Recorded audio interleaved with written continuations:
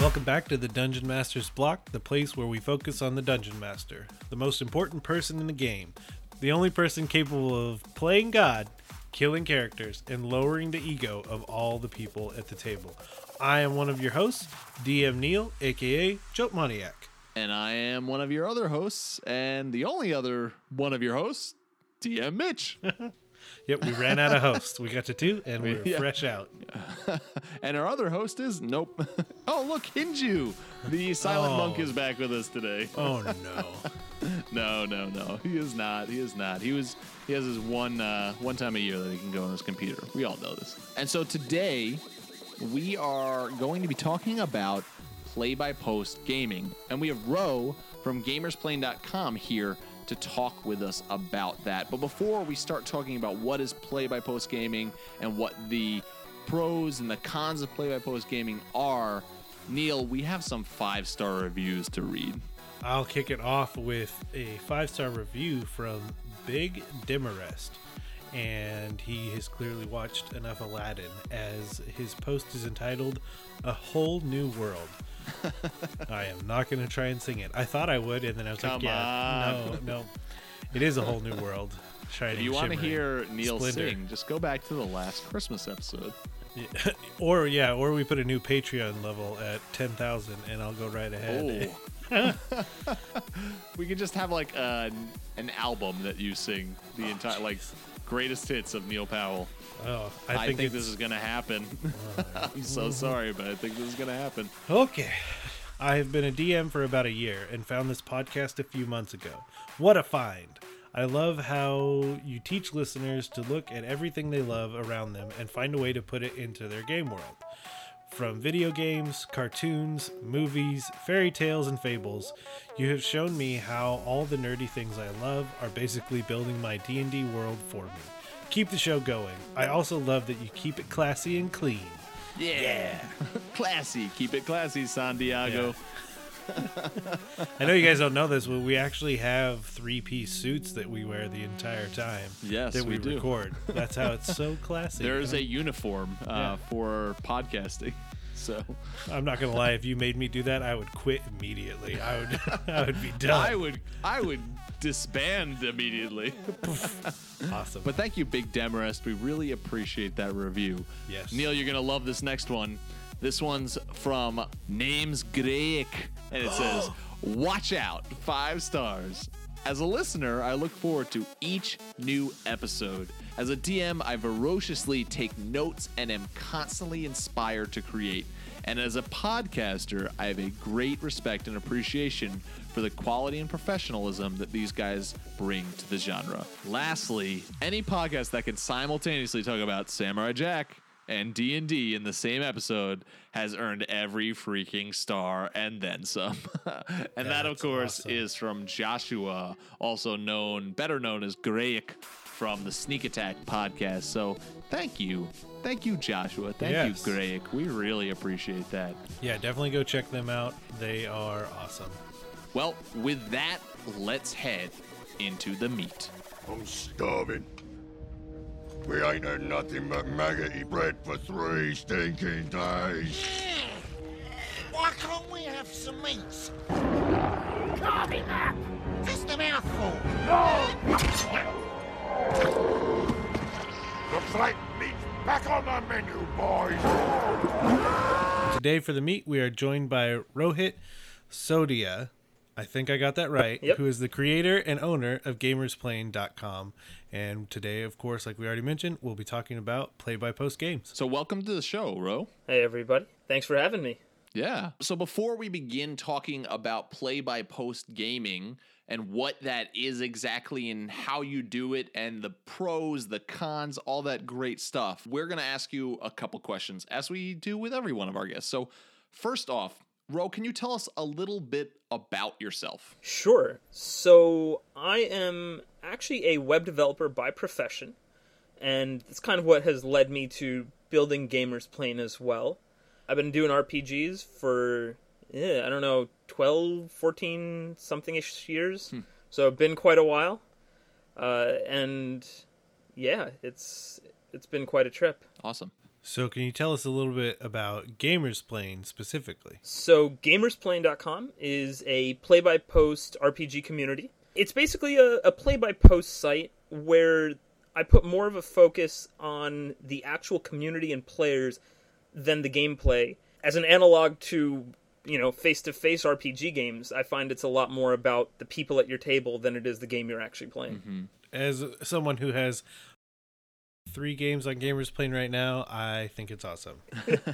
So for those listeners who are already familiar with Gamersplain and familiar with what you have available to them on Gamersplain.com, are you working on anything new, or are you working on branching out? What's going on with the future of Gamersplain.com? For those who don't know about Gamersplain, specifically, I like to have up character sheets for every system we have on the site.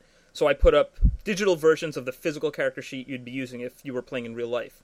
I got super lucky, and I reached out to John Wick Presents, and I'll be getting a copy of their 7th Seas character sheet a little bit early. And Nice. The goal is to have that ready as soon as everyone gets their books, so people be able to jump into the game straight away. That might be the biggest thing I'm looking forward to in the near future. That is really cool. I mean, it was a little bit successful. You know, that Kickstarter that raised over like $1.5 million, but The whatever. one where the number never stopped growing. 7 Seas Yeah. Kickstarter? Yeah, it's- Ever heard of it? You said you got into role-playing games about 12 to 14 years ago. How did that come about? Is it the classic older brother cousin story, or something more interesting? If his answer is older brother now, you've made it It sound was so too boring. late. I had already thought of all the words, Is and it I your said older it. brother? Because, man, that's boring. Please, if that is, just Yeah, make come something on. up for Well, us. I'm the older brother, so it'd be hard for my older brother, who doesn't exist, to have gotten me in. Right? See, but that would be an interesting story. Actually, back in high school, a group of friends, we usually hung out during lunch. They were absently missing from our table. I went to go find them, spotted them in the library, and they were sitting around a bunch of weird-looking books with a bunch of papers in front of them, and I had no idea what was going on, and I randomly ended up in a game of Dungeons & Dragons 3rd edition. Fantastic. And so we have, as we do with all of our guests, a surprise question for you today. You have no idea what this upcoming question is. This one comes from one of our Patreon dragons, specifically Gold Dragon, DM Kaido. And DM Kaido asks you, Ro, for your real job, if your boss said you had to start wearing armor to work, what kind of armor would you wear? This is like 3 questions in one, but hey, he's a gold dragon, so we gotta let him do this. What kind of armor would you wear? What would you do to make the armor work friendly, or help you get your job done? Well, if we're gonna talk in D&D parlance, I definitely have to go with something lightish. I've always been a fan of the studded leather. Provides your maximum dexterity while maximum protection. And being a web developer, I need to move around a bit to, get that code into place. So my dex score's got to stay high. I gotta say that I probably, to make it work friendly, I'd probably have to paint a tie on the front, because that's the closest anyone gets to being formal in my office. A painted Yes. tie. Wait, that's the closest you get to formal and studded leather armor. Now I'm imagining like those t-shirt tuxes. Yeah. Only like a Studded armor leather version of version. that. Awesome. I think that might just have to be an NPC in some game I put up now. I think so. Your formal studded awesome. leather, sir. Right. Fantastic. So let's talk about play-by-post gaming. So I think, first of all of us have experience in play-by-post gaming to some degree. Ro, I mean, you've already shared, you run a play-by-post gaming website. So that's quite the experience in itself. Have you played in play-by-post games then? Yes. Actually, when I first got to college, I was having trouble finding a RPG group, as I had a very, very hard first experience with the college's RPG group, and it kind of set me off from ever going back to them. And so I joined a play-by-post site because I needed an RPG fix. My experience was terrible. It kind of spurred me on to create Gamersplain, although at the time it wasn't called that. It was something entirely different. Cannot remember what anymore. That site just kept failing and getting rebuilt, and eventually became Gamersplain. And I do play on Gamersplain, even now. Yeah, awesome.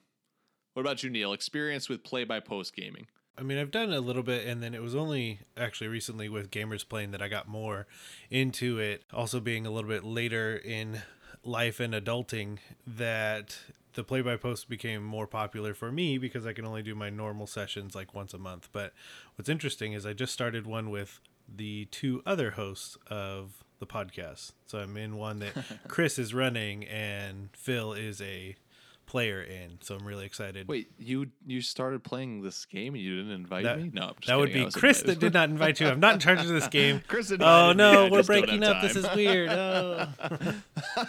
But no, it's been a lot of fun. So I have that one, and then also another forum user that is running a Star Wars Edge of the Empire Nice. one. So it's really interesting to be able to see both systems run through the play-by-post method at the same time. I count myself lucky that I've never actually been at a point in life yet, and I say yet, that I don't have a home group to play, like in person with. So my experience with play-by-post has been because I run a podcast about D&D, and so I'm like, I need to do this so I can learn about this. So my first experience was running as being a DM of a Twitter campaign, which some of the listeners will remember me talking about a long time ago. And then recently being within the past year and ongoing Hired Heroes Facebook play-by-post campaign. So that is what my experience has been, and Hired Heroes is still going. And yes, we will have more episodes coming. It just takes a while. So, but more on that later. So that's kind of our experience in play-by-post gaming. Let's explain for those listeners who maybe aren't familiar with what play-by-post gaming is. Like, how does play-by-post gaming exactly work? The idea behind play-by-post is, rather than being face-to-face or using a live active chat system, you post to a forum where you have players and GMs likewise. Typically, you'll have one specific forum set up for your game, and you'll end up typing out and writing descriptions for all of your actions rather than necessarily saying them aloud or other things. And it creates a unique environment where you have a lot of time to think about your actions, think about how you want to respond to things, because it's better suited for when you have time to actually post. You're not on an onus to get stuff going all the time. So for people who might be busy or might just want to fit a little bit more RPG in their lives, it's a pretty convenient method. Yeah, and so I mean, the first thing would be, if you want to do play-by-post gaming, you need to figure out what your platform is, whether that's Gamers Playing, Facebook, Twitter. Gamers Playing is, correct me if I'm wrong, but it's very forum-like, yes? Yes, it is a custom-built forum. Yeah, so like a forum setting, that kind of thing. And you have to find players, you have to find a DM if you're going to play, and then yeah, it's just post when you can or on your turn. I suppose that in that sense, it can be very much in the sense of, well, we're going to choose this day to be the day that we want to be active. Or it can just be, hey, post whenever you can. That's kind of how the game works. That's a question I have for you guys. In the games that you've played, have you guys set times for when you're supposed to be active in the game? Or has it just been a post whenever you're able to kind of thing? I think for every play-by-post game, that whoever is involved needs to create a very explicit structure for posting. It doesn't matter the format, because as long as everyone's on board with how much posting is happening, then it works well. I mean, if I'm a guy that can only post once a day and then everybody else can post 10 times a day, it's probably not going to work. But if you establish that there needs to be 1 or 10 posts a day, and that's just the how you start things out, then it just works better. And it's similar to being at a table. As long as everyone's on the same page of the structure of the game and how it should work, then it works. Yeah, and I've seen that by and large, I think people go with the DM is going to post updates every so often, and so out of combat situations, post as you will, and in combat situations, you post in turn. I think, like you mentioned, one of the things is you need to figure out how often your game is going to get posted. Like on Gamers Playing, when you're signing up for a game, we have a little indicator of how many posts per day or per week are expected. So that gives you an upfront view of, maybe this game isn't my speed, or maybe I'm going to outpace everybody.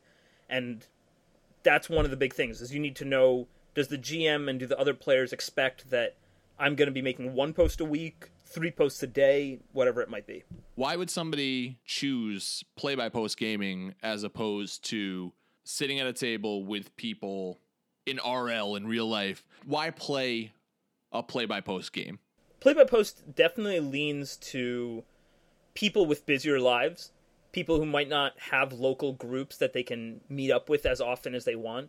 And so it allows you to get RPG on a more flexible schedule. If you're sitting down with a real-life group, you have to set around 4-6 hours where, okay, we're going to sit down, we're going to meet, we're going to play a game. And, basically that's time set aside specifically for role-playing. It's absolutely great. But if you can't do that, maybe, you have a kid, you have a job that doesn't allow it, you're far away, then play-by-post is, well, I got 10 minutes before work, I'm going to go through and update my posts, or just got home from work, I've got 10 minutes, I'm going to go through everything. Whenever you can fit in a few minutes, you can play a play-by-post game. And even if you have a real-life group, maybe they don't play a system you want to try, or maybe they've never even heard of it, or maybe they just don't give you enough RPG as you might want. So it's always... play-by-post is a way to... I personally feel it's a way to augment your role-playing. I don't think it'll ever replace face-to-face or video, whatever that might be, but it is a role-play IV line that keeps you going at all times. I like that. That's deep. Yeah. That was it's funny you mention it, because that was going to be my specific point to get across to people, is that play-by-post, I don't think anyone's your intent as the creator and owner of gamersplain.com or anyone else that's making it to replace the physical table. But like you said, it's that augmentation, and that's definitely what it is for me, because like I said, I can only play with my actual group once a month, but then I'm posting every day inside of multiple games, making a stronger connection to people that otherwise I absolutely could not play a game with. Like, that's the other thing, is that I would just not be afforded that opportunity to play with half a dozen people off of the forums now. And it's people around the world, which is one thing digital gaming has really done for us in general. Roll20, Google Hangouts, you can play with people literally on the other side of the planet. And sometimes that can, if it's face-to-face over the internet, it can be a little weird if, cultures and things like that come in the way. But I remember some guy recently joined on Gamersplain from France, and he was worried about his English not being good. But I actually would not have even guessed that he was foreign based on his initial post. And doing play-by-post allows you to kind of step back, and because you can see what you're, take time to type and think things through, you can kind of step away and be whoever you want to be online without necessarily, mixing in your own real personal life into it. So it kind of lets you separate out too, which is, I think a lot of people could appreciate. Yeah, and even beyond that sense of you could meet people from all around the world and create friendships, like being a friend with somebody all the way across the world that you would never have connected with any other way. The older we get, the more adulting we do in life, the more we get to a point where we see friends who move away, and those of us who play with our friends in real life, like the fact that we're all going to be in the same town, able to play the same role-playing game around the same table is not the reality for most people. But now we're in an age where friends can move away, and it's like, man, I miss playing role-playing games with them, and you can still do that. You can still take the time through play-by-post gaming, through Roll20, those kind of things, and you can play with them. And I think this all boils down to, like, why would you play a play-by-post game? And it's just this, well, because you want more role-playing games in your life, whether that's you've moved to a new place, which we know we've had people write in and say, I've moved to a new town. I don't have a group to play with. What can I do? Can somebody help me? Like, play-by-post gaming is a fantastic answer to that, to still have role-playing games in your life, to create a community. And I love that, Ro, you've shared, like, community is something that you're trying to build with gamersplain.com. Like, not just, here's a site you can play a game, but hey, let's have a community of gamers together that are welcoming people in and saying, yeah, you want to play a game? come on in. We're here for you. That's what we love. Let's all love this together and play online together. And then some of us love role playing so much that it's like, yeah, I do have a home group, but I need more. Like I want to be able to, whenever I can, type in gamersplain.com or Twitter or Facebook or whatever you're playing on and go, I can interact in a role playing game. It's absolutely fantastic. And like you mentioned, and what I was saying earlier is that community. I always feel like role playing games are not about, like I said, not about the game you're playing, but it's the people you're playing with. Which is why even when you go to a convention, it's all right. You meet someone you'd never ever met before, and you sit down and instantly you're playing a game because you share a connection. And I think that's important on the internet. When you can't see someone's face, you can't see their reactions, you have to build some way that people can get along together. And yeah, Gamersplain is all about meeting other gamers, and then, oh yes, you can also play games. One of the things I am working on, you mentioned don't want to replace real-life gaming. I want to set up a system where people on Gamersplain, if they like playing play-by-post together, maybe they can meet up in real life, set up something, find gamers within, 10, 20, 30 miles.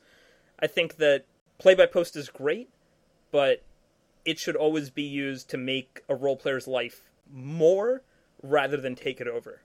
So there is, I think we would all agree, and we've talked about how the point of play-by-post gaming is not to replace real face-to-face gaming, playing with people in person. Like, hopefully that bridges a gap with some people, and like you just said, hopefully that even leads to people, whether it's, play-by-post gaming comes first, and then eventually you're able to play with these people in real life, or it's people who you used to be able to play with in real life, and now you're able to continue that relationship and continue play-by-post gaming.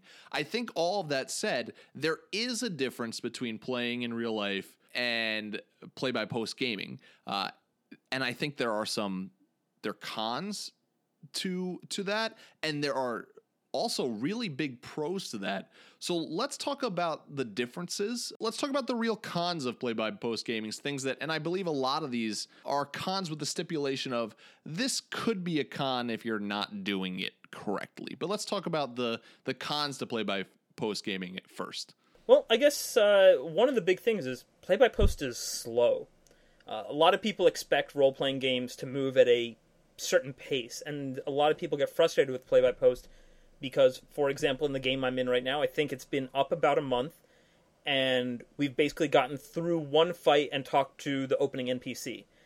And all of that would have probably taken 20 minutes, if not less, in a live game. So the pacing of play-by-post is really, really slow, just because you're waiting on people to react. Someone might be busy a few days, someone might have a work emergency, someone might have a personal emergency, and that means your game essentially might grind to a halt while you're waiting for things to catch up. So you have to be prepared for a very different pacing. Time can be a con with play-by-post gaming, especially what I've learned in my own experiences. I actually enjoy play-by-post gaming a lot more when battle is off the table because battle, I think, has been the thing that, for me, when I DM play-by-post gaming is the hardest. If you're running through a scenario with an NPC, you can just kind of let players, when they get a chance, they can be the one to actually answer the NPC's question or ask the NPC a question, or even if you're going through some storyline, players can post when they are able to. But when you're doing battle, you need it to be, well, it's your turn, and it's your turn, and it's your turn. So sometimes you get stuck, like you said, waiting on a specific person to take their turn, and battle has been excruciating long at some points for play-by-posts. Now, that said, I'm a lover of story in role-playing games, and so to me, the idea of we're not going to do battle that much in this game is not that much of a con to me. In fact, part of me is like, what if we played a whole game and there wasn't battle? That's kind of interesting. Some people might not like that. Some people, battle is really, really important to them. But I mean, that is time is definitely, in some aspects, time is a con. I think it kind of came up with both of your guys' answers, but the pacing, and if people aren't on the same page with the pacing, kind of, I had mentioned it before, but it's difficult to then try and get people back on the same page with pacing. And if you're all in front of each other, it's a little bit easier to have that discussion, but then if someone can post all the time, and it's exciting, it's awesome, you're getting to play more RPGs. Like, trying to calm yourself down and not post is nigh impossible, because it's such a great format to get to do something that we all love. But like, getting everyone really on the same page with the structure and pacing and everything can be difficult at times, especially because you may not know these people very well and how to interact and try and bring I don't want to say bring everyone in line, because that sounds crack the whip as a DM and all that stuff. That's not what I'm intending, but you guys get it. Like, just getting everyone on the same page. I think that you bring up another interesting point too, is that some people will post way more actively than others will post. And I think a con there can be that some of the PCs might end up, through the fact that their player posts more than the other player, overshadowing the other PCs. And I think that can happen at a real life gaming table as well. But I know for me as a DM, it's like at a real table, I can kind of have a little bit more hands-on of that approach. In a play-by-post game, like, what do you do? Just like, hey, you need to stop posting as much like as you are. And I guess that can be a solution. But I think the solution to both of these, if it is becoming a problem, is to have, like we talked about early on, a almost like fixed schedule. Like, everybody needs to strive to be active, to do at least 5 posts a day. We need to have a little bit of a structure to make sure that everybody is getting the spotlight equally, hopefully. I think another big thing is definitely languages and cultures for play-by-post, because a big part of how we interact as people is you look at faces, you look at body language, and you know how to react to that. But when you've just got text on a page, reactions are based strictly off of what you read. And I know plenty of times I've seen someone post something and realize, I might have taken offense to it, or I might have taken it in a way where in reality they didn't mean it, just because that's not what they were writing. They were writing in the way they would have written regardless. The way I would have written it would have been different, and reading intention in just words is very, very difficult. And so it can lead to an interesting dynamic where someone might not be posting a lot, but that's just because either their character is kind of mute, or they don't really do anything, or someone might be posting a ton and it sounds really terrible. But I've even interacting with some of my friends in Ireland, I'm like, okay, these guys have a much more active what's the right polite term for this?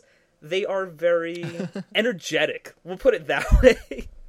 Versus, a lot of us might like approach something a little more calmly. So the intention's the same, but everyone's just, you have to figure out where that balance is between different people, whether it's, in your country, out of your country, around the world, wherever. Getting offended at something that wasn't meant to be offensive, that wasn't written in an offensive way. Sometimes it's like weird grammar things that can make the whole difference. Like a comma being placed or not placed can lead to somebody reading something in a different way and being like, well, that was totally a jerky thing to say, and that's not at all what the person was trying to say. And that's something hard that if it's not openly talked about, it can lead to some problems. And yeah, you're not seeing facial expressions, you're not hearing tone and inflection in voices. To a degree, you lose some of that table talk as well, and even like the joking, which sometimes that can actually be a pro, because some groups have that so much to the point where it's like, we don't even get to play because we're all so distracted, and we're all, but part of that experience of role playing, sometimes it's really fun to be making those jokes and everything like that. And that can still happen, but not in the same way as at a table. Yeah, I think that is definitely a big thing, that play-by-post, we have to remember, by and large, takes place on threads in a forum. And I can say, for example, the games I'm in right now, we have RP threads, out-of-character threads, and maybe like a chat thread. And so it gets interesting where, you're posting something and you realize, well, actually, no, I need to ask a question. So you leave that particular thread and you go to the other thread to ask the question. And you have to wait for the GM to respond before you can actually post, even though you might have just been asking, oh, do I have advantage on this roll or not? it's a very minor thing, but you're like, well, now I have a 4-hour wait while I need to figure out what in the world my character is actually supposed to do. So a lot of it comes down to either posting and hoping you're doing things right and then waiting for the GM to correct, or just kind of winging it, or waiting on an answer while, you kind of twiddle your thumbs, in a manner of speaking. It can be a little frustrating. So we talked a little bit about the cons of play-by-post gaming. I'm really excited to talk about the pros, because I think there are a lot of things that you can do in a play-by-post gaming that you actually can't do as much in a real-life, at-the-table gaming environment, that even if you do have a home group, this is a reason why I would encourage people to try this out. So let's talk about, what are the benefits to play-by-post gaming? So I will start by saying play-by-post gaming allows you to roleplay in ways you could never do in real life. Yes. It allows you to open up and be free in remarkable ways. The first thing is definitely, slow pacing is a downside, but slow pacing means that you have time to sit there and think about what your character would do, to really place yourself into your character and write out a great story. I've had so many times at the table where I'm playing in real life and I'm like, man, I'll have a question presented to me by one of the other PCs, or I will have an NPC do something with me. And this goes for as a DM as well, and we're having to role play NPCs, where I'm just like, guys, I don't know right off the top of my head what my answer would be for this, what this character's answer would be. I'm trying to figure out what this guy would say. And with play-by-post gaming, you don't have to react immediately when somebody brings up a question or brings up a scenario. You can take some time and really contemplate, what does my character actually think about this? What is he actually going to react like? What is he going to say in this situation? And in that, even, you can take the time to write out something that he says, and you can have a character speak a little bit more elegantly, just in character, better than you might in the split decision making that sometimes you need to do at a table. I was in a game that's not running anymore, but I was playing a dwarf, and the ability to sit there and really choose and make the things that I say as RP as possible, both with inflection, even from the way it's typed out. And it was funny because the other players were having difficulty understanding what I was saying, and I was like, well, that's perfect. I have a strong, my intent is to have this character have a strong enough accent that you have trouble also going on the internet looking up dwarven curse words, because that's hilarious to me, and putting those in and just looking up different just ideas on how to make that language exactly what I want it to be, where I would be probably very uncomfortable to try that on the fly at a table without a lot of practice. I think that play-by-post gaming offers us all a very immersive gameplay experience, a very immersive storytelling experience. You can really get into the mindset behind your PC. A DM that's running a play-by-post gaming experience can really get descriptive in a way that they feel like honors the setting they're in, the NPC that they're meeting. Really, they can take the time to paint that picture that they really want to. And as DMs, there's plenty of times where we have to just pull something out of our butt on the fly, because it's the players want to do this. I have not planned for this.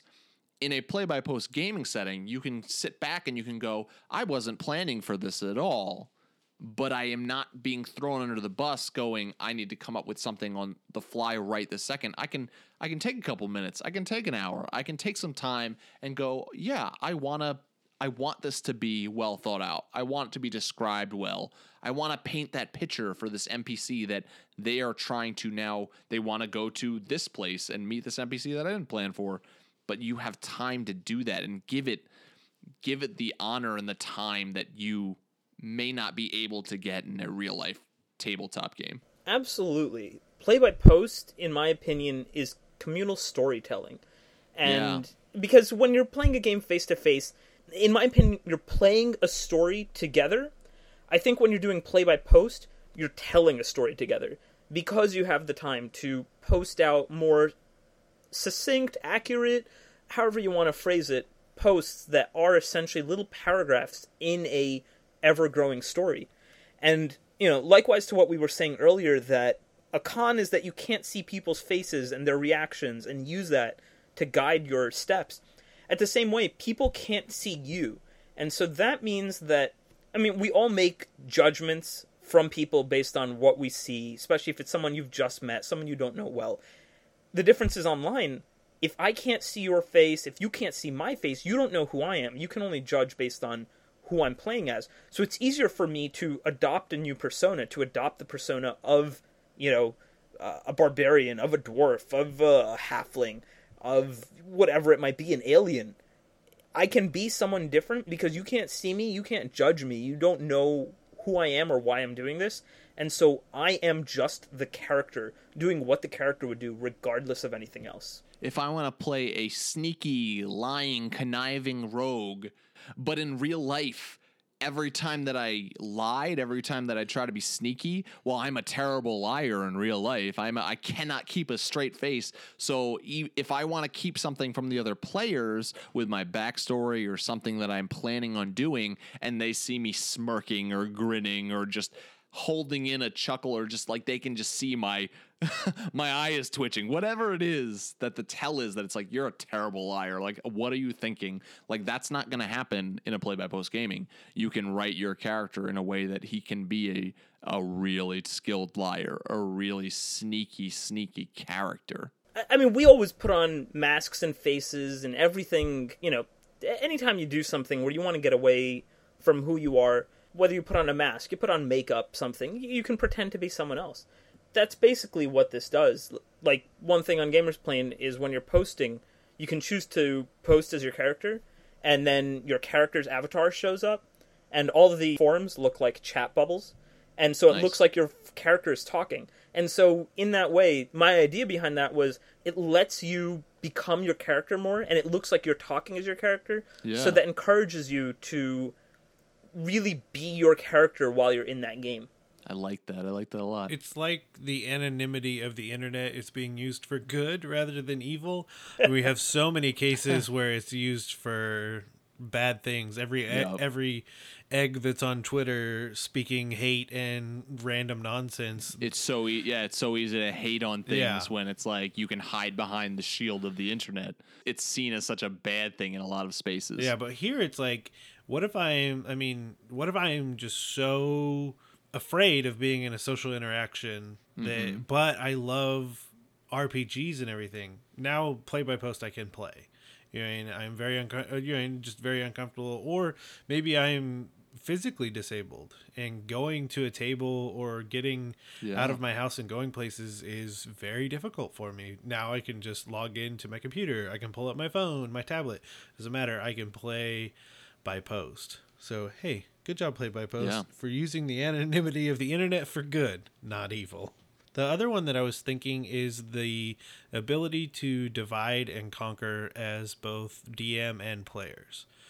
That you can create separate forums for separate things that happen. In real life, if you're at your table and for whatever reason, Mitch convinces the group to split apart, because apparently that's what he likes to do. Oh, you beat me to the punch of talking about this. Keep going. Okay. Well, you can jump right on. But half the party goes here, half the party goes there. You're not playing this awkward game of you guys go sit in the other room or just don't metagame, please. And it's which is hard. It's a hard thing to ask people, but sometimes you have to. This, you're just like, all right, and off you go. You're in your own thread. And the same point, even further, is that the individual players, like you said, the sneaky person can just private message the DM, and you can have a huge discourse completely behind the scenes. Neil, you're hitting so many topics that I think are so important and so awesome about play-by-post gaming. So I'm going to save the splitting the party and my thoughts on that because I think that the best has to be saved for the end. Okay. But yeah, let's talk about that like messaging thing, like the metagaming. You can wipe away so many things that you can't wipe away at being at a table together. perception checks, insight checks, knowledge checks. When I've run games that are play-by-post gaming, and I want somebody wants to know if they are like, they want to be like, I want to know if this NPC is lying. I've told them, like, don't say in the like chat, don't say like, I want to roll an insight check for this guy. I rolled a 18. Message me and be like, my character's kind of unsure about where this character lies and things. Like, can I roll an insight check? I mean, I roll insight checks for people so that I can be like, so I'll roll the insight check. You won't know what you rolled, and I will just tell you so you can just role play whether you failed or not, because quite often we see the dice number and we go, I know that I failed, so I'm going to figure out a way that my character can believe that he is lying, even though the dice made it seem like my character does think that he's telling the truth. But yeah, you can do that like in messaging, and then different players can have their PCs be at different points with what they think, and you can have better role-playing opportunities of, well, why do you not trust this person? Like, well, you didn't see me roll that insight check. You didn't see me like roll that perception check. It opens up such awesome role-playing opportunities, and it gets rid of some of the metagaming that you can't get away from no matter how hard you're actively trying at a table. This has been one of those things I've actually been thinking a lot about as a developer, because when I wrote Gamersplain, the idea was bring the tabletop experience to the digital web as much as you can do on physically, put it on the internet. And so, for example, I have a thing when you roll dice on the forum, you can choose to hide certain parts of it. You might hide the result, or hide what the actual roll is, or hide everything. And so people will see that you made a roll, but they have no idea why or what it's about. And something that someone brought up recently was, well, why not just make it completely invisible? And something struck me. We're on the web. Yeah, I want to bring a tabletop experience to the internet, but we can break a lot of rules of, in a sense, reality when we're on a digital scope versus when we're on a physical scope. Because, like you just pointed out, not every role has to be known. We can make private missing roles. We have a feature to send notes in a post to players or GMs. Right now, if someone sends a post, it doesn't show up at all unless you're the sender or the recipient. And I was considering, well, if we were in a real life situation and you pass a note, you see a note physically getting passed. You might not know what's on it, but you know something's going on. And I was considering adding that in, that, you know, it said someone passed a note. But someone brought up, why? It's a secret note. No one should know that it even existed. This is just part of what's going on. It's invisible. I like that. I mean, because at the table, I know I've done that where I will always, if I am a player, I will always try and sit next to the person running the game, because I want to, and I want to use that to my advantage. And there have been several times where like the whole group will just start having like this huge discussion, and I will just have a secret conversation with the DM or GM and end up doing something completely unawares to them. So I think I really like having that stuff completely hidden, because like it's already mentioned, like the RP that comes from that, because the other people really don't know what they wouldn't know if they were those characters, is such an awesome benefit for the play-by-post systems. Well, and another aspect of that is when you guys have DM'd games in real life, have you ever had there be like a mystery to part of your story that you're like really excited to watch the reactions of the player, and before you even get really started with what the mystery is, one of the players at the table out of character is just like, oh, you know what? I bet that this ogre is actually a wizard in disguise, or something along those lines, and completely blow your spot and blow this wind out of the sails of your story. And it's just like, yeah, that is exactly what it is. And that's awesome for you. Like, pat yourself on the back, I suppose, that you figure that out. But you just ruined it for everybody else at the table. As a player, I've had that happen when somebody's done that, and I'm like, I didn't suspect that, and now I don't get the full like wow moment.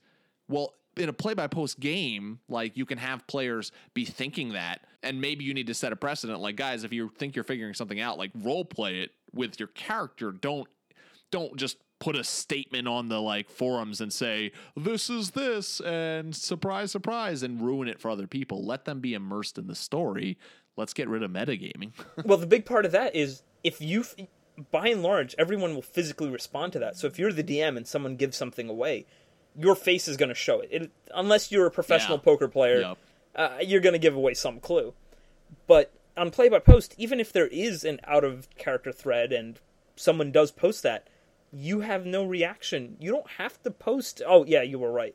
Whatever happens, happens. And so the player's response is basically just him wildly guessing. Yeah, maybe someone else will think, there's some merit to that. But then you can also go ahead and play devil's advocate if you really wanted to dumb things down. Because, again, there's no facial reaction to say whether you're lying or not. It's just what you're typing. Have you guys ever been in a spot as a DM at a real table experience, and you'll be in a situation like, oh, there's 3 doors in front of you, what do you choose? And a player will be like, I'm going to choose the first door, and then like one of the players will be like, wait, he's smiling maniacally, like it's definitely something bad, and it's like your facial expressions give it away. And sometimes it's like your facial expressions are smiling because you know something else, and they're not actually reading you correctly. But that's so true. Like in a play-by-post gaming, you type out in front of you, there are 3 ominous doors. You know that one of these doors leads to the treasure that you seek, and 2 of them to immediate doom. Like, and there's no maniacal or like, I just can't hold in the smile of like, you're right or you're wrong. There's no reading that, and that's really kind of cool in play-by-post gaming. The inability to ask a question really is like, well, did you do this? And you're like, well, now you know something's up. I had to ask you. So now you're like hyper acute or hyper aware of like, what in the world is going on? Why would he ask me if I crossed the room? Like, oh man, well, there went my trap. The trap was awesome too. It was a cage that drops out of the ceiling that has a skeleton inside, and they're stuck in there with a skeleton. But I had to ask him, like, how did you cross the room? And then it's like around the edge, like fine. It's one of the things where being online pushes you to use digital tools, and digital tools in a way make you as the DM and you as the player more honest, because if you've got a digital dice roller where you can't control it, it just rolls. No one can accidentally nudge and go, well, my 18 was actually a 20, or my critical fail was a 3. That can't happen online. Or the classic, you're constantly rolling dice because you're just practicing, and then the one that lands on the 20, it's like, well, that was my real roll. Exactly. I was just practicing this whole time. And another big thing, like you just said, mapping. A lot of people who do play-by-post will use some mapping software or another. That means that when you're moving your character around and someone moves them on the map, you confirm that you moved them on the map. You can't go, well, actually, the map from 3 turns ago, it should have actually looked like this, because, well, you saw the map, you knew what it looked like. You should have made a different decision back then. You can't change it now. I'm going to totally go the opposite way with that too, is that for me, play-by-post gaming has moved me in a direction that I have gained such a love for theater of the mind. Sure. Because at a table, it's so easy to pull out a grid, to pull out minis. I own a ton of minis. I love minis. My players love minis, but I have grown so in love with theater of the mind as well. And I think that stemmed first from the Twitter campaign I played and the play-by-post game I played on Twitter, because it was like, well, this is going to be really hard to do minis. Like, we don't want to do that. We're going to do theater of the mind. And in a play-by-post game, you can really, once again, you have the time to think out describing battle in a way that's so entertaining. And at the table, as a DM, as a player, like, I try to do that as much as I can. But when you're like on the spot, whether it's just you're tired or you're on the spot and you can't think of something right off the top of the head, I find myself as a DM, if I'm constantly trying to describe things, it's like, how many times am I going to say, and that guy gets stabbed in the chest, and you pull your sword out and there's blood everywhere. It's like, but with play-by-post, you can take your time and really describe battle in a really entertaining way. It's like reading a great book. Yeah, it really is. You said it before with you're building a story together, and that is what we at the Dungeon Masters Block are really trying to encourage all people who are playing role-playing games in any type of format to really strive to do. But I think there's something to be said about You said it's like reading a really good book. It is like reading a really good book, Play by Post Gaming, but it's kind of like writing a really good book together. Like it's co-writing a really amazing story together, and I love that so much. And I got to point out one of my favorite things about Play by Post or online gaming in general, variety. I think that is the biggest selling point for the internet, in that my friends and I, we're big Star Wars fans, so needless to say, we've done Edge of the Empire. Yeah. Most of my friends, however, are pretty much completely done with the whole fantasy magic thing. So the odds of me playing D&D 5 with them is next to null, and I got to play it online through D&D. I got to play Numenera. Yeah. I got to play all these other systems, and as a developer, I keep learning new systems because someone's like, can you add this game to the site? And that means I go and research it, and I figure out what it is, and then I figure out how to make a character sheet for it. And that means someone else who's never gotten to exposed to that system either will now have an opportunity to get exposure to it. You get to try different styles of DMing, different styles of playing, theater of the mind, playing via a gridded map rather than having to think about it. Anything you can think of is a possible combination and is at your fingertips, because you don't need to go out and find that person in real life where people in your local community might be a certain way. You can find someone online who will do it that way. So another pro that I had thought of, and we had kind of mentioned it in a different way, using Play by Post to augment your RPG experience. We all kind of framed it in the idea of like, I play my home game and I also play Star Wars Edge of the Empire, which, you know, in kind of the reverse of what you had mentioned, Ro, was that like, I don't know that I would have been afforded that opportunity otherwise without Play by Post.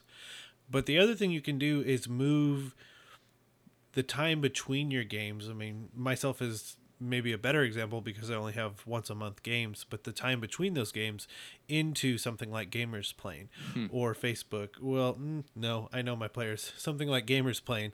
And using the downtime between sessions to continue the story, continue that social interaction and everything. And then when you are at the table, have that more geared towards fast-paced battle, maps, minis, everything that you want. But then when it's a social setting or just whatever, whenever, have it be on Gamers Plane or something like it in the interim, so that the story progresses, the players continue to be involved and invested during that time when they're not playing, and augmenting your RPG experience. I will actually mention one more, in that, like we were saying, you can do things that you wouldn't be otherwise able to do in real life. And this is obviously a little more focused on Gamers Plane. But for example, we have a character library and music library on Gamers Plane. And so when you're on a website, if they have access to resources that you might not think of immediately in real life, you can make use of that. If you've got access to music, you can try to incorporate music into your game. You know, the character library lets you look up NPCs or PCs and get ideas for how you might want something to go when you're kind of stuck in a place. And so the digital scope lets you think about things in a different way, and that lets you, in my opinion, be a better player in DM. So let's talk about that one last thing, that one pro, I think, to play-by-post gaming that I love because I am the king of it, splitting the party. One of the best things about play-by-post gaming is if there reaches a point where for your character, for the story, for the DM, it makes sense to have the party split, whether that's half and half, everybody for himself, 3 groups, whatever it is. Splitting the party with play-by-post gaming is fantastic. Nobody's going to be sitting there at the table, like you said, Neil, losing time.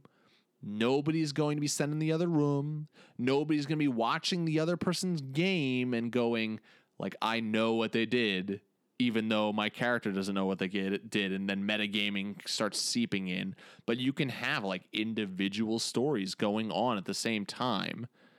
And as a GM, if you're up for that, as a DM, if you're up for that, like, it can lead to some awesome moments where characters can develop on their own terms in ways that you can do at the table in real life. But the more that, like, you do that at the table in real life, the more that it's hard for some DMs. it can lead to problems. D&D is in itself it's supposed to be a team game, and the more you see that happening, the more in real life that kind of becomes a problem. But in a play-by-post game, like, you can have that happen on a somewhat regular basis and then bring the characters back together. And it's cool. It's really cool as a player to be like, I have no idea what they went through, and I'm going to ask them in character, and they're going to tell me. And the cool thing with that is, too, that it's like, I don't know if they're telling me the truth. That's actually a really good point, in that play-by-post also is an active log of everything you've done.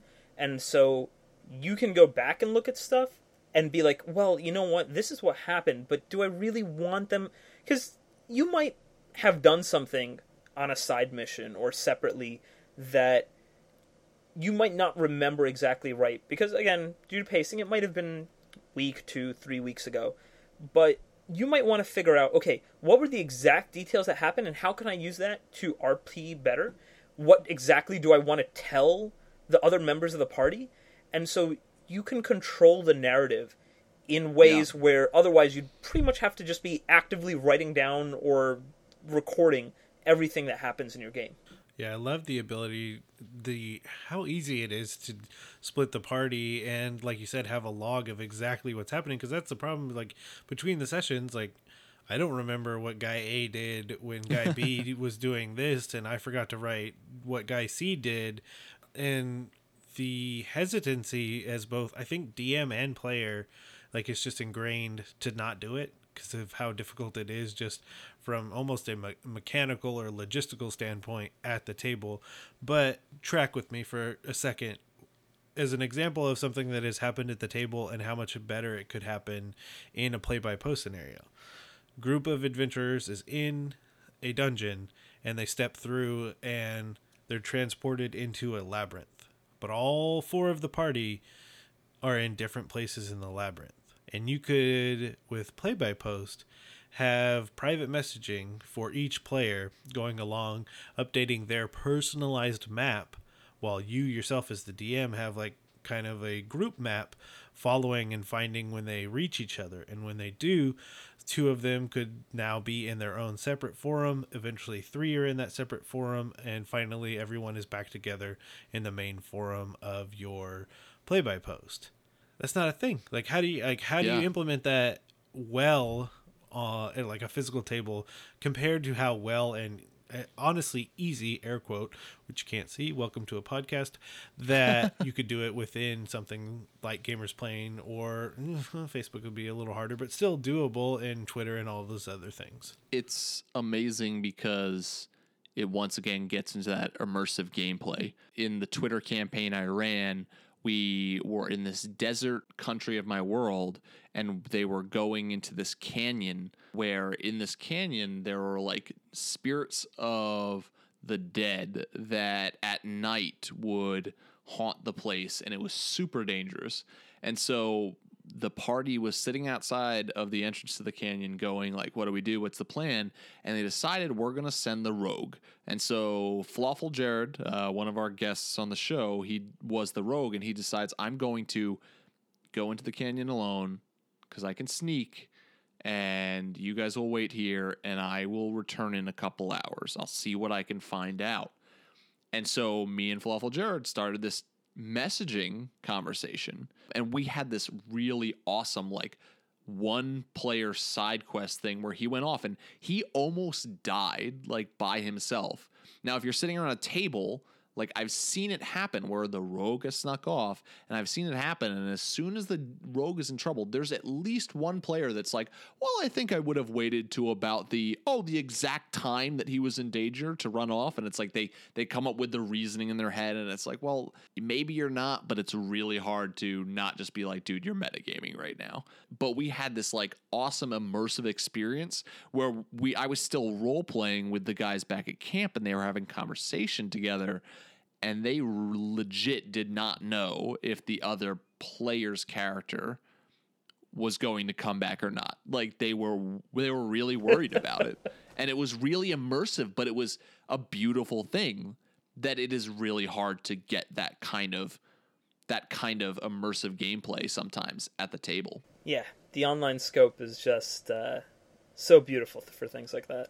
Final thoughts about play-by-post gaming. Neil, start us off. As my final thoughts, I think that if you haven't done play-by-post and you like RPGs, and it's just a weird thing that I would say that, if you're listening to this, you'll like it enough.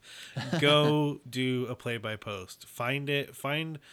Especially find a system that you haven't tried before and you've always wanted to. I think that's really the best thing you could do, is stepping out into the play-by-post world, is getting an experience that you wouldn't be afforded any other way. Yeah. I think my final thoughts would be kind of along the same lines. If you haven't done it, try it. It is definitely different in some negative ways, but in some really positive ways. Ro said it's like reading a book together. We realized together, no. It's like you're writing a book together. Go together with some friends or make some new friends. Go write a book together. Go make a story together through a play-by-post game. I think the big thing, if you've never tried play-by-post before, or if you've tried it and have been turned off by it, is finding something you're comfortable with. Be sure of what you're getting into. Bear in mind, like we said, play-by-post is slower. You're not going to get the instant gratification that you would out of a real-life experience. But what you'll get out of it instead is a much richer, deeper experience with your character and the other people in your particular game. As I've said many times, that's kind of what I'm hoping Gamers Plane is. It's a place where you get to meet people. You get to, we have an introduction thread, and I encourage everyone to always put something up, because the first thing that's going to happen, you're going to get 10 responses, people welcoming you, asking you about your experiences, what it is you want to do. And that kind of friendly community, I think, is what makes play-by-post work. Just like it would be in real life. You're going to have a lot more fun with people who are active and friendly and engaging you versus a group that's just kind of playing along because they want to play a game. Awesome. Hey, Ro, thank you so much for joining us today on the Dungeon Masters block. Definitely. We really appreciate it. Thanks for having me. Yeah, thanks for coming on, talking about play-by-post gaming a little bit.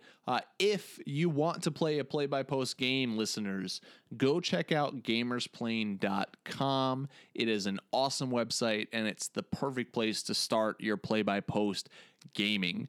Ro, if our listeners want to contact you, if they have questions about play-by-post gaming, if they have questions about just you and web developing or anything about you, where can they get in touch with you at? Where can they reach you at? Sure. So I am super active on Twitter, and it's at GamersPlane.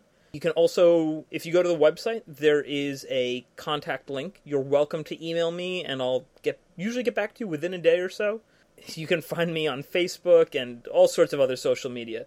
But yeah, if you're active on Twitter, that's definitely, I will respond typically within the hour or so. Awesome. Thanks again, Ro. We really appreciate having you on. Thank you. Thank you, guys.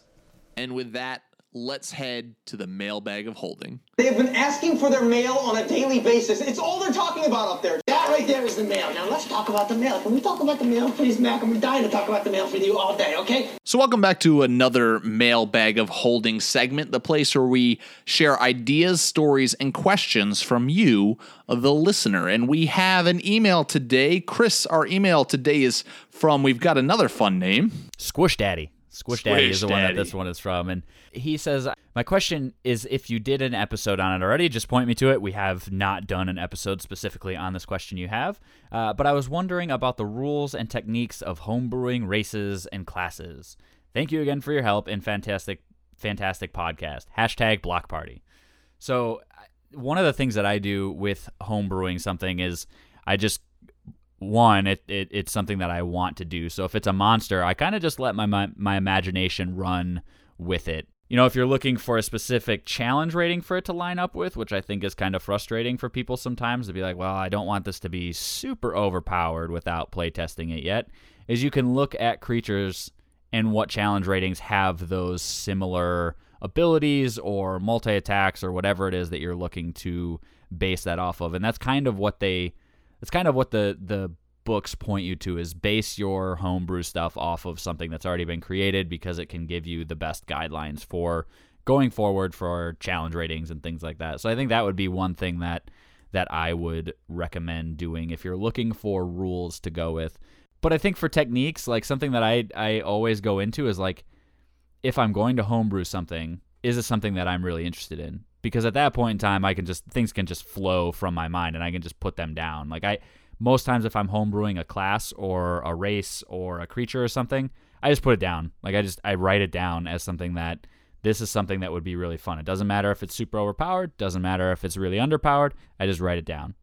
And then I come back to it again later because I never get anything done in the first taking, because whatever I do in the first taking usually is broken or not very powerful. And then I just base it off of other things. Like that's the biggest thing I do is just say, okay, in comparison to a level 3 ability that a monk or whatever gains, how would this feel in proportion to the power of what those other classes are giving? And if it doesn't feel too overpowered, I give it to him. If it doesn't feel too underpowered, I give it to him.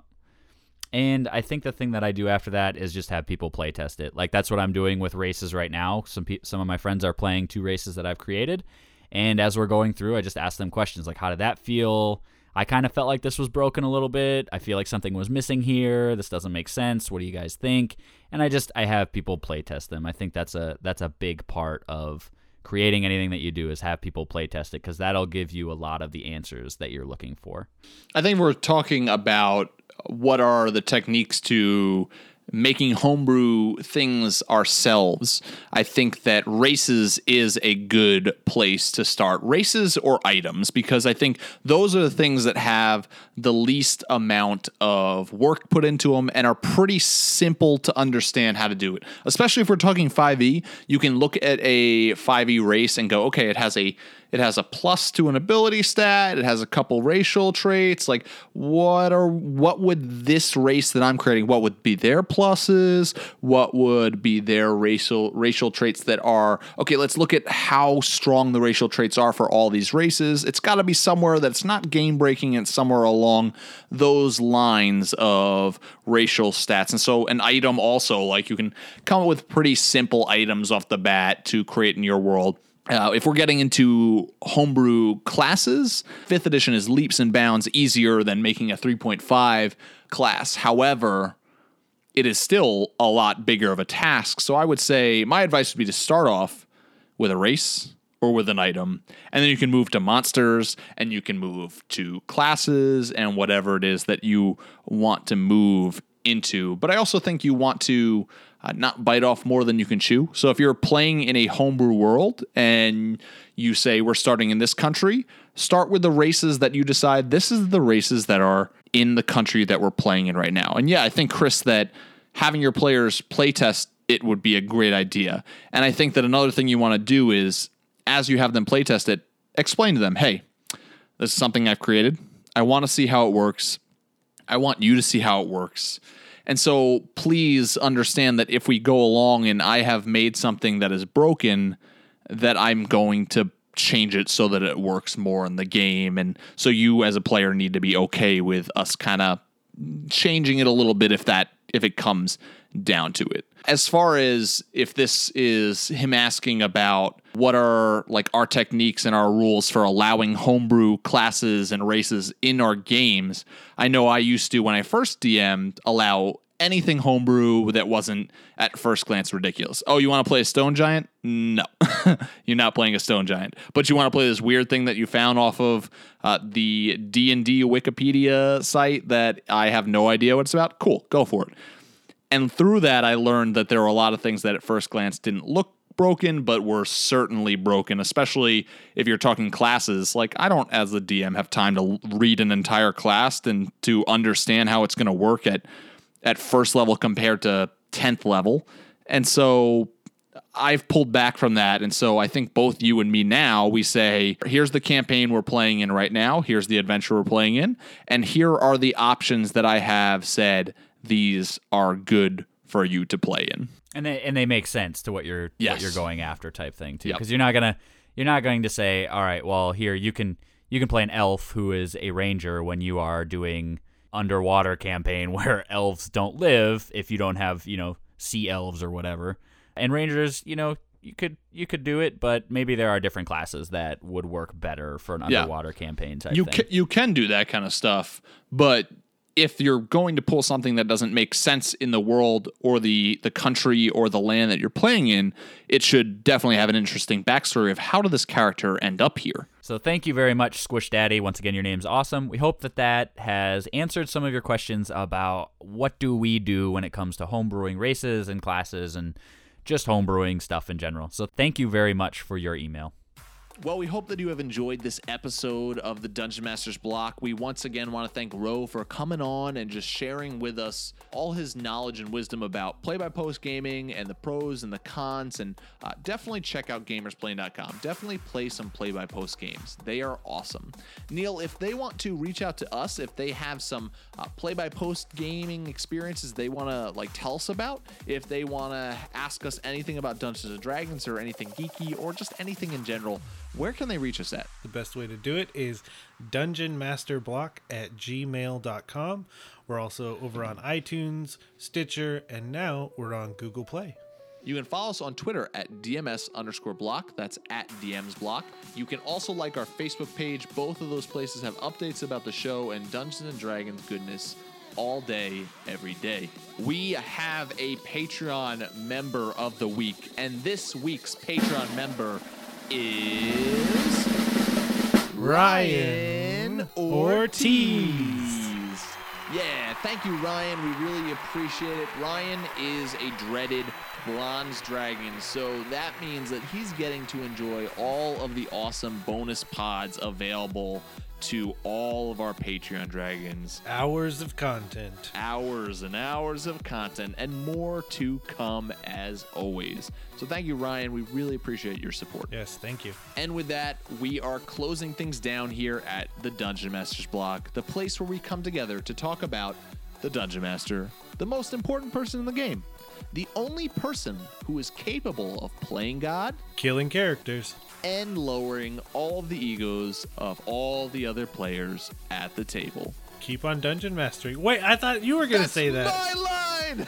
What was I supposed to say? You're supposed to make fun of Chris for his "Have a good night, everybody." Oh, gosh. Keep on dungeon mastering. Have a good afternoon. See you guys later. Okay, bye.